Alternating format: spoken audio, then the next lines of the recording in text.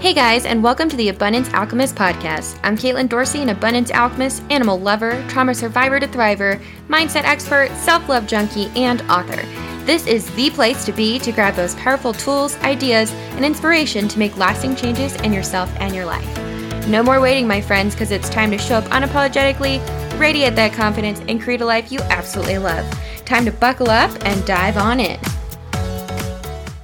Hello, my high-vibing friends. I am so excited that you're here joining me on the Abundance Alchemist podcast today. We are going to jump into how to make friends as an adult. When we were kids in elementary school or even in high school, friends were kind of just there. You were doing common things. You were at the same place. And although that can be similar if you're working at a job, you might have colleagues or different things, but this also has changed with COVID and the pandemic and things becoming more remote or virtual. It also is odd because we jump into these weird people-pleasing and odd behaviors because we want to be liked when we're an adult, right? We experience this when we're a teenager too. We talk about peer pressure and all these different things, but it goes a little bit deeper than that. And it goes to this basic psychological principle or need that we have. And Abraham Maslow talks a lot about this in the Maslow's hierarchy of needs. He talks about this need to feel like we belong or feel love and that acceptance piece of things. So this will never go away. However, we still need to know how to make friends, right? And it's hard. It's not easy all the time when we're adults. You have to kind of seek them out a little bit more. So we're going to dive into how to make friends a little bit more easier today when we're adults. But we're also going to chat about a couple other things beforehand because it's really important to understand how we interact and how we are around other people and why we are the way we are before we can dive into really looking at the external, right? We understand that the internal creates the external. So let's first talk about the blatant reality that we do not have to like everybody, and that's perfectly fine, but people do rub us the wrong way, and often it raises an emotional reaction within you. So what are these emotions? What are they doing? Why do we have them? Well, I'm going to tell you, they are super, super helpful because they're great teachers.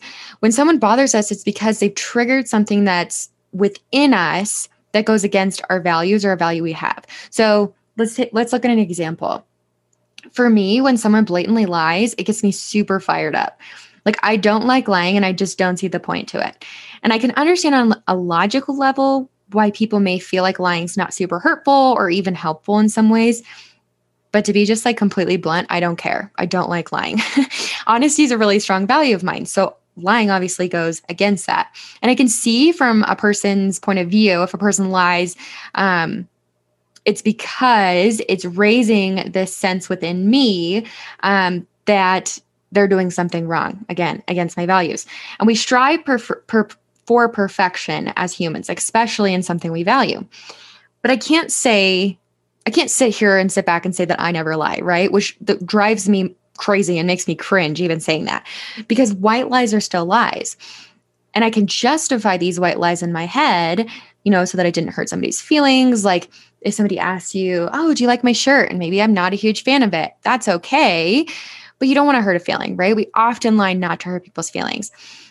Or people ask those questions that put people in kind of weird situations. Like, isn't my baby the cutest baby in the world? Or, oh, do I look like I lost weight? Right? There's these weird things that we are seeking for that external validation. We're seeking for a connection on some piece, but the other person might be in a different position. And so they might come to a place where they're doing a white lie.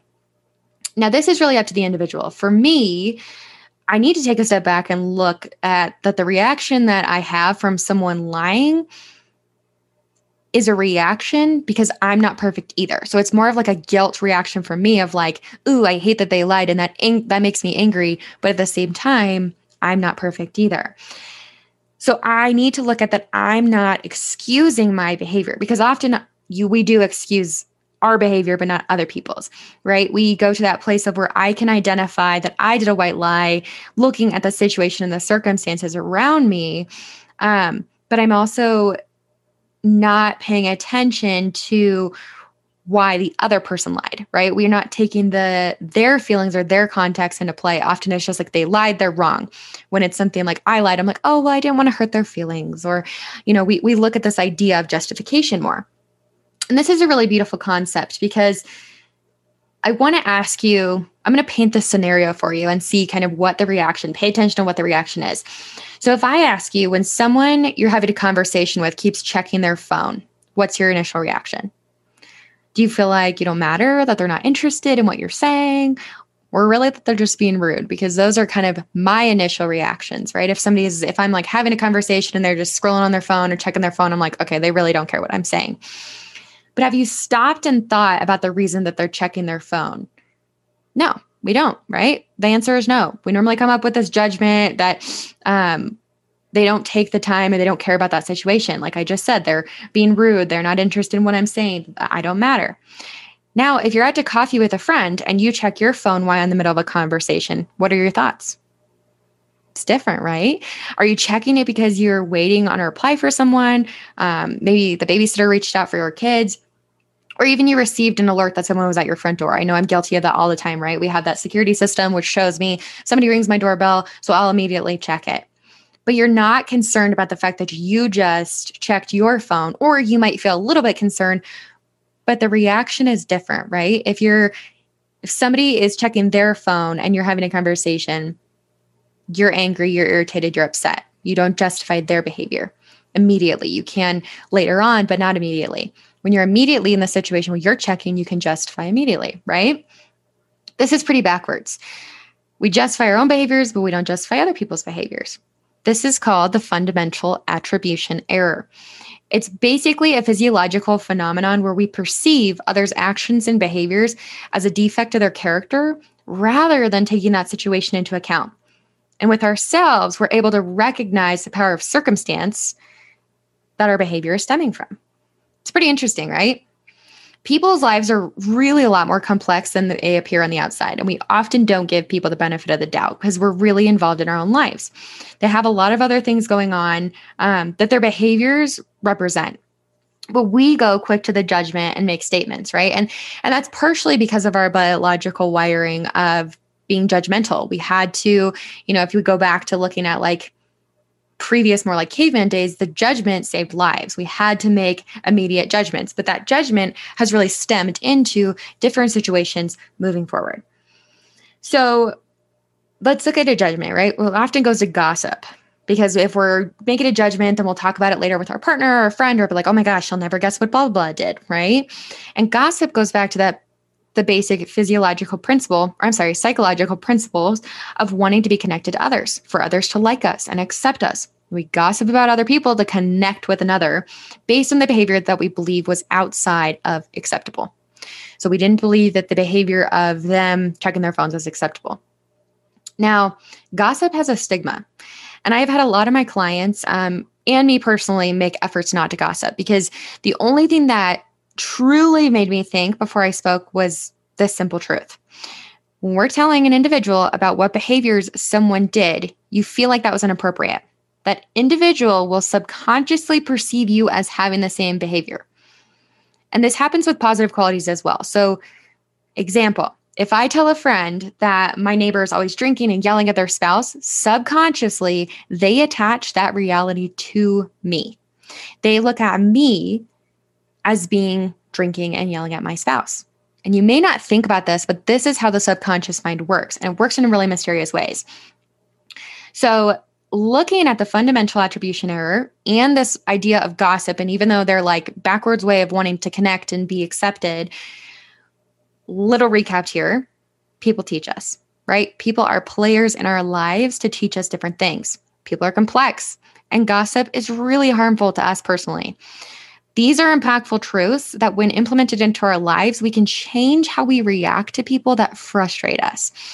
And we think more about the nature of people behind the scenes than how, or if we're thinking more about the nature of how people interact, then we can think about how we show up and why we interact with people a certain way.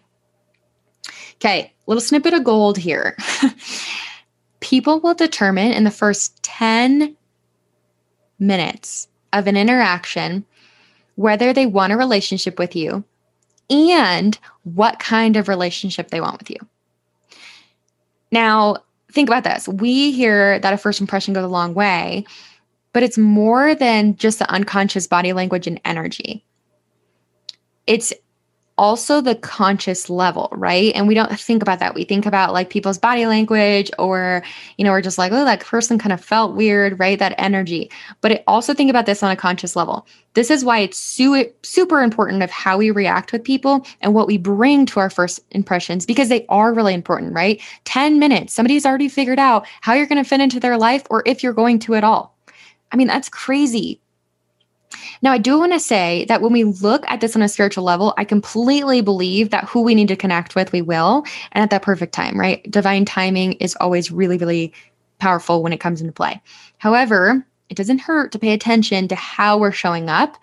And now we're going to jump into those goodies about, let's look at them as gold standards of how to interact with people. I'm going to give you a little bit of a cheat sheet, and we're just going to go through these, and then we'll just kind of sum up. But these are really good things to pay attention to. So first one, we know that people are complex, but simple behaviors can go a really long way. The number one rule of interactions is to smile. And I know that seems super simple, but sometimes we're uncomfortable and our body is more rigid and our heart is racing, and we forget to simply smile. A smile is an invitation for somebody to connect with you. It's also a way that we feel happy, right? To others, will appear happier and genuine, and then the same energy will be attached because people want to connect. So a simple behavior of a smile will go so much farther than so many other things that people can tell you to do. Just look at smiling, right? You can see how a smile is an invitation for somebody to approach you. My husband would always tease me that people always just come up to me and he feels like they just tell me their life story. He's like, I don't understand how you invite people to just like share their stories and secrets and all these different things with them. I'm like, well, first of all, it's energy and all these different aspects, but also I smile a lot. I mean, I've literally had people call me out on my smile. When I worked in involuntary psych, I had one of the patients be like, why is there always a smile on your face? And I was like, I don't know. It's just because I connect with people that way. I am a genuinely happy person, but when you smile, other people feel happier, right? It's contagious. Next, people love hearing their names. It actually elicits a response in their physical body of releasing dopamine and serotonin, which are some of those pleasure endorphins. So saying a person's name out loud in a conversation, even when it feels unnatural, is huge. Game changer. Smile, say their name. People have egos, right? We know this. It's in the human experience. So an ego loves to hear their name. It also feels more genuine. It feels like the person is actually connecting with you because they're saying your name. They're bringing you into the conversation. Okay. Next one. People love talking about themselves and their story. This is not because of the typical judgment that we attach of people being selfish, but this is rather because, again, a person's trying to connect. It's human nature to try to connect with another person on a similar experience, right? It's a basic human physiological need to want to feel connected. And we feel like we can connect based on experiences that we have shared, right? Think about that.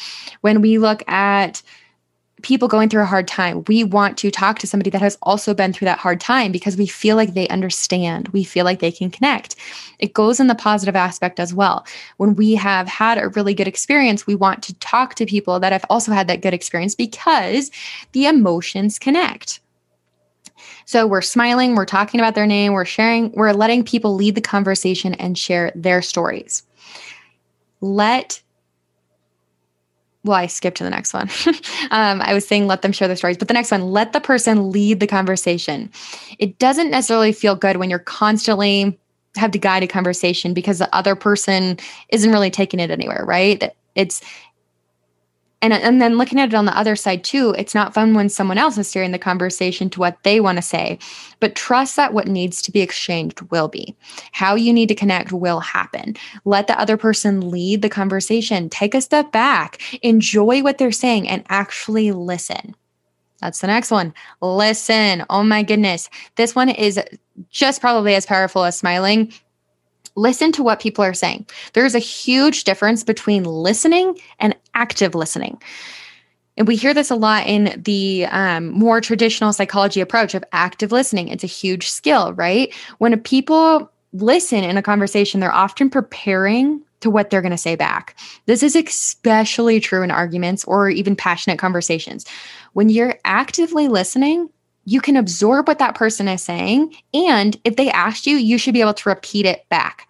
That makes a person feel heard. And ding, ding, ding, remember that people want to feel heard and seen, right? That's a huge part of feeling connected. If you feel like you're heard, if you feel like you're seen, you feel like you're valued, you feel like you're being connected. Noticing a trend here?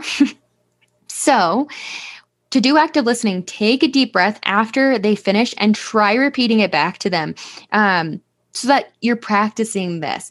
You're sharing what, and then you can share what your response is after you've already repeated back. I promise it'll make a huge shift in how you communicate with others if you're currently not practicing this, because again, people want to feel heard. If you are saying you're listening, again, think of this in an argument. When somebody is arguing with you, you already have your mind made up. That's why there's an argument, right? You're not moving, and that's fine. Arguing is not great, but it's also really kind of a fact of life. People argue. We are different humans, right? We just talked about how people elicit a response in your body. So this could be something triggering you because it's bothering you within you. Because remember, again, everybody is a player in our life. But think about how often you really hear the other person. You don't. And then this happens too, not just in arguments, but when people are trying to connect, because you're thinking of, oh my gosh, what is this person saying? How can I connect with them? And you're trying to think of like, what is a similar experience that you shared so that you can connect. But I promise if you just listen to that person and are able to kind of reflect back what that person has said, the connection is going to be so strong. And I'm going to tell you a juicy secret here, which I'm sure many therapists and counselors in the world would probably not love this, but there is a tool called motivational interviewing. When you are in your bachelor's degree, master's degree, addiction classes, like anything you're taking that has to do with people, with helping people, I'm sure honestly, even customer service people do this, and it can be irritating in a sense sometimes, but also it's a really big way to validate and build rapport. So motivational interviewing, the tips and tricks to this are basically reflections, paraphrasing, and repeating back what that person said. This is all the counselor's doing. They're literally being a sounding board. So if you go to a therapist with a problem and you're talking about your problem and the counselor is using motivational interviewing, they're going to repeat or paraphrase or reflect back to you what was just said, because the idea is that the person already has what they need inside of them to solve their problems. Counselors and therapists and coaches, coaches too, we're not here to solve your problems. We are here to get you out of your own way to allow you to move forward in solving your problems. So motivational interviewing is a way that counselors are using active listening to reflect back what you said. And sometimes they'll do things where it's like a complex reflection is what it's called, where they're not going to say the exact thing you said. They might say what you're not saying, right? If you're like, oh my gosh, I'm really just stressed out, I have a million things on my plate, they might say, oh, you're feeling overwhelmed, right? That's a complex reflection because I didn't say you're stressed out, where a simple reflection would be that I'm using what you didn't say to reflect back to you. But again, active listening.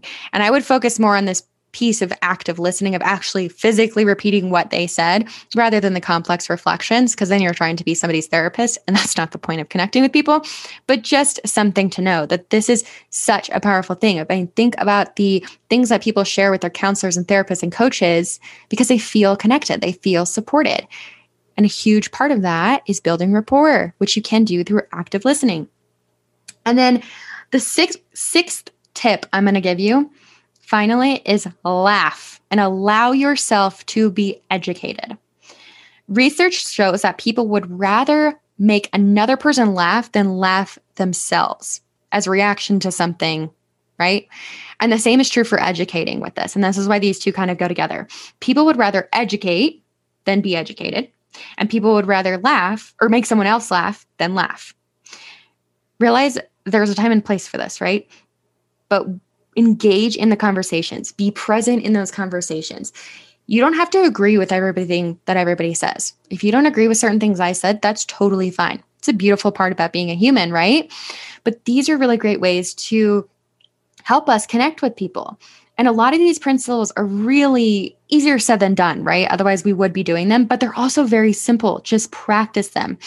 If you're sitting there thinking that your interactions are fine, I encourage you to still try these and see if you notice a shift. And then in turn, if you're saying, yeah, this is great, but I don't like people, or I'm an introvert, so I don't need to apply these. Also, challenge you to reframe that.